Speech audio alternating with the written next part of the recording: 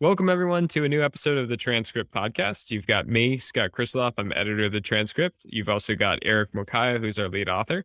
And today we're joined by a special guest, who's Sam Rowe, someone who's been a good friend of the Transcript and we've known for a long time. Today, we'll go through the newsletter that we sent out last week, and we'll also preview earnings season for Q2, which is starting up this week as well. And so Sam will be helping us with that. In terms of what we saw last week, I think the theme of the newsletter was that demand still is very strong. We're seeing a lot of quotes from people saying that demand is strong and that there's not signs of consumer weakness. But the issue with this, of course, is that keeping inflation expectations higher, especially at the Fed, and the Fed is indicating that it'll be aggressive in continuing to raise rates and trying to fight inflation and inflation expectations. So this is despite all of the concerns about recession that we're seeing. We're not seeing any data to support recession now, but the Fed very well may push us into a recession anyways, as it is aggressive. Sam or Eric, any thoughts on that?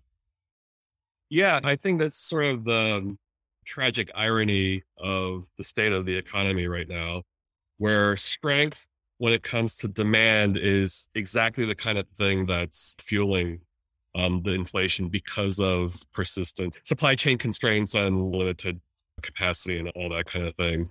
So yeah, I think this is going to be a hot thing to pay attention to, especially with earnings season kicking off. To what degree are businesses and consumers continuing to pay up for what's been higher priced goods? I mean, it's because of the sort of the financial strength of businesses and consumers that so many businesses have been able to increase prices, and that's the inflation that we're seeing. So yeah, it's a bizarre problem. Economic strength is causing this problem, and the Fed has been very explicit about wanting to cool that demand off. Yeah, on the DP now, I think my standout quotes from the meet is, of course, like demand is still holding up pretty strongly, and the Fed wants the economy to slow down. So I think they may have to do a lot more to slow down the economy and perhaps maybe raise rates higher than they expected going forward.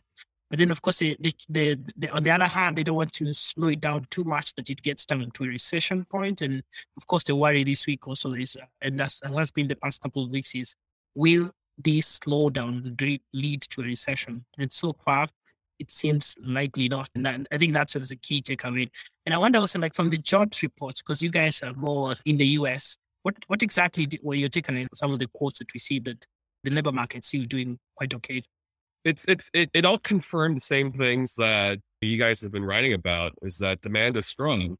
There was, I forget exactly what the number was, but it was over 300,000 jobs were created in June. And this is going on 4 or 5 months of rate hikes now. So as the Fed has been increasingly tightening monetary policy, and sure, everyone's concerned about recession and demand and all this stuff, but the hard data is saying that employers are continuing to hire at a very healthy clip.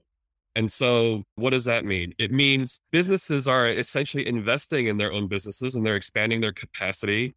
And as they bring on all these people, that's a lot more people who now have income to go back and spend that in the economy. So yeah, underlying strength from a fundamental perspective, but yeah, that's exactly the problem that the Fed is running into from a inflationary pressure perspective.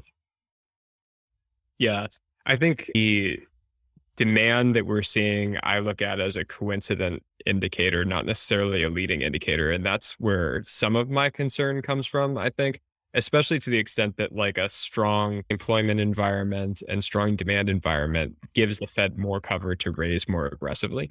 And I think that this is a period in a potential transition to a recession where the coincidental economic data doesn't necessarily show where the ball is going. And that is my concern. Of course, it's atypical dynamics that we're seeing on an inflation perspective anyways, because you've had supply chains that were heavily impacted by COVID, and you're starting to see commodity prices coming down pretty rapidly as well. This could be one of the rare circumstances where we do get some sort of soft landing, so to speak, where the inflation numbers just start to peter out and the Fed can then maintain monetary policy at a more neutral rate. But as we've talked about on other podcasts, that has typically not been the most likely outcome, is to have that soft landing. So I think personally, I am still concerned about recession like everyone else. It just may not be materializing quite yet. Yeah, I think you're right. That's the problem with so much of the data that we get is that it's lagging, right? I mean, just this morning, Monday morning, the New York Fed released its monthly survey of consumer expectations. And their 1 year ahead, consumers 1 year ahead expectations for inflation jumped to another new record high. However, this survey was conducted mid to late June when gasoline prices, at least in the US, were still hovering at record highs. And more current data from organizations like AAA and the EIA will tell you that the national average gasoline price has been declining for the last 3 or 4 weeks. So, and that's not to mention the fact that there's all these studies, I'd say, that things like monetary policy and higher interest rates filter into the economy at a lag. So we have all these lagging indicators, we have coincident indicators saying all these different things. And then in a couple of weeks, everyone's expecting the Fed to continue to hike rates at an aggressive pace based on a lot of this information that could be on a lag. So yeah, I think it definitely raises the risk of a recession happening. But there are also some pretty good leading indicators too that I think suggest that any kind of landing doesn't have to be a hard one, right? Yes, the jobs data is coincident or is on a bit of a lag, but there's still 11 million job openings. And to me, that's a pretty decent leading indicator of sort of unmet and pent up demand. So I think that's going to continue to put a floor on things like the labor market as the Fed continues to tighten. So a quick question. I mean, well, some of the quotes that we picked up indicate that the consumer is actually feeling the pressure. What are some of the areas perhaps you guys check out in terms of leading indicators? Anything that you're watching? Yeah, I could start. I mean, well, so the last personal income and spending report that also came with the core PCE price index report, there's a couple of things to be said here. Core PCE price index has not established new peaks, kind of like how the CPI report did last month, which many sort of blame for the Fed getting increasingly hawkish. So there are some measures of inflation that are coming up. They're still very high and certainly not anywhere near a place where the Fed gets comfortable, but there's evidence that those prices are coming down. From the consumer perspective, which, 70% of GDP is personal consumption expenditures, that may be showing some cracks, but it's really ambiguous at this point. So the last personal consumption expenditures reading for the month of June showed that nominal spending continued to increase, but on a real basis actually decreased. So maybe there's a little bit of cracks showing up there when it comes to the consumer. That said, the more anecdotal evidence does not seem to be in line with what you would expect in terms of consumers concerned about the economy, concerned about their job, concerned about their own finances. It's enough to just turn on the news and see to what degree everyone continues to travel and does a lot of vacation spending. It's not a huge part of consumption expenditures, but it's a somewhat discretionary type of spending. And there was another recent report that came out from Bank of America that did some analysis on their consumer behavior based off of their card spending data, the debit card and credit card spending data. They did some historical analysis and found that during recessionary periods, consumers tend to trade down when it comes to the types of restaurants they go to. So if you're a fine dining person, you go down to sort of casual dining restaurants. If you're a casual dining type of person, then you're spending more time at quick service, fast food types of restaurants. They're not seeing anything like that happen. And I think that was actually confirmed recently by the Darden earnings, where they were noticing that their high-end restaurants like Capital Grille and the restaurants with higher price points have actually outperformed some of their more modestly priced offerings. So it's just a really strange situation where consumer will fill out a survey and say that they feel terrible about the state of the economy, but they're going to do an upgrade to what they order at the steakhouse they go to next week. Yeah. So beyond the consumer stuff. Any other quotes that maybe stood out for you, Scott, this week? I think one of the things that stood out to me is the quotes that we had about the situation in China, of seeing reopening happening in China, that Chinese domestic travel is rebounding strongly, even faster and above levels that it was in 2019 already. I think that China's reopening, not only is it a significant global economy, but it is also a significant global economy to the supply chain. And so especially some of the inflationary forces that we saw that were building at the beginning of this year were due to China closing down for COVID. So again, it's another healing step in the supply chain that should be theoretically a deflationary force or disinflationary force rather than an inflationary force. So that's another one that's stacking up in a positive route. How about you, Eric? Anything you saw? I think the PC and smartphones one, I've learned to be a bit more to pay attention to it, especially since last time we also noticed something to do with PC weaknesses. And then the same quarter, Apple reported some slump in terms of like their sales in this area. So I think this is a very important one. I think it's Micron Technology that say that they're seeing weaknesses in PC demand and also like smartphones. And because of that, they are actually reducing their forecast for 2022 by 10% year-over-year growth. So I think it's a small thing, but it may actually have an impact across the makers of phones and PCs, and something that should be paid attention to, I would say. And beyond that, of course, the other thing is the retailers who are stuck with a lot of excess inventory. Demand has dropped, especially for I think goods. Switch to services, of course, and because of that, then they're stuck with a lot of inventory. And Helen of Troy was very specific that it may take them a couple of quarters to actually go through some of because they don't want to sell it in lockdown. So I think that's something that to be paid attention to. Yeah, I mean, I think those two data points around the PC decline and also the bloated inventories both actually dovetail with the consumer questions that we were asking as well, where we're trying to discern where is their weakness in the consumer. And we've put forward some hypotheses that we've seen on the transcript of that the lower income consumer is getting hit harder than the high income consumer. I think that's certainly one thing that's happening. But another thing that's definitely happening on a big scale is just the shift from goods back to service consumption. And I think so you're seeing over inventories where there were goods being purchased in furniture and in fitness equipment, even in PCs. And then you're seeing strength again, where Sam was talking about at Darden. People are going out to restaurants and they're ordering the biggest steak that they can, or people are splurging, binging on travel, et cetera. And so that is probably explaining some of the dynamic in the consumer as well as we're talking about this. But any thoughts additionally, Sam?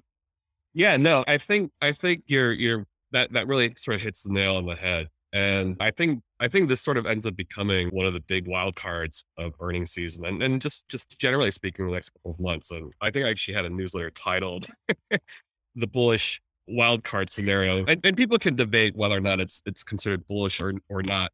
But this whole matter of the so-called bullwhip effect in inventories, this idea that there might be an overcorrection going on. Maybe not across every single segment of business in the economy, but we've heard about certain retailers saying certain categories they have too much inventory. There are these anecdotes about certain types of electronics where we suddenly have plenty of chips for certain kinds of electronics.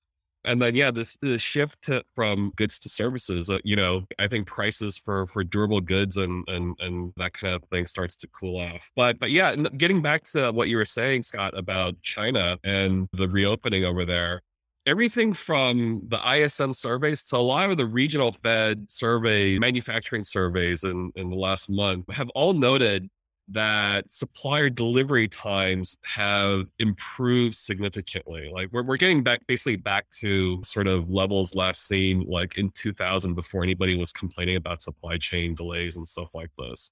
Goods are getting delivered. Pricing might be lagging a little bit, but for many categories, people have stopped complaining about this idea that they can't get something in a store. All the store shelves now appear to be stocked. It's just a matter of maybe the pricing is a little bit high and that's lagging a bit. But yeah, it's going to be really, I think it's going to be an interesting thing to be paying attention to is, yes, we know about China, and yes, we know about these surveys about delivery times improving. The question becomes, what does inventory levels look like for a lot of the companies that are going to start announcing earnings? And even Nike was saying that there are some areas where inventories grew a lot faster than sales. Sales ended up lagging the inventory growth.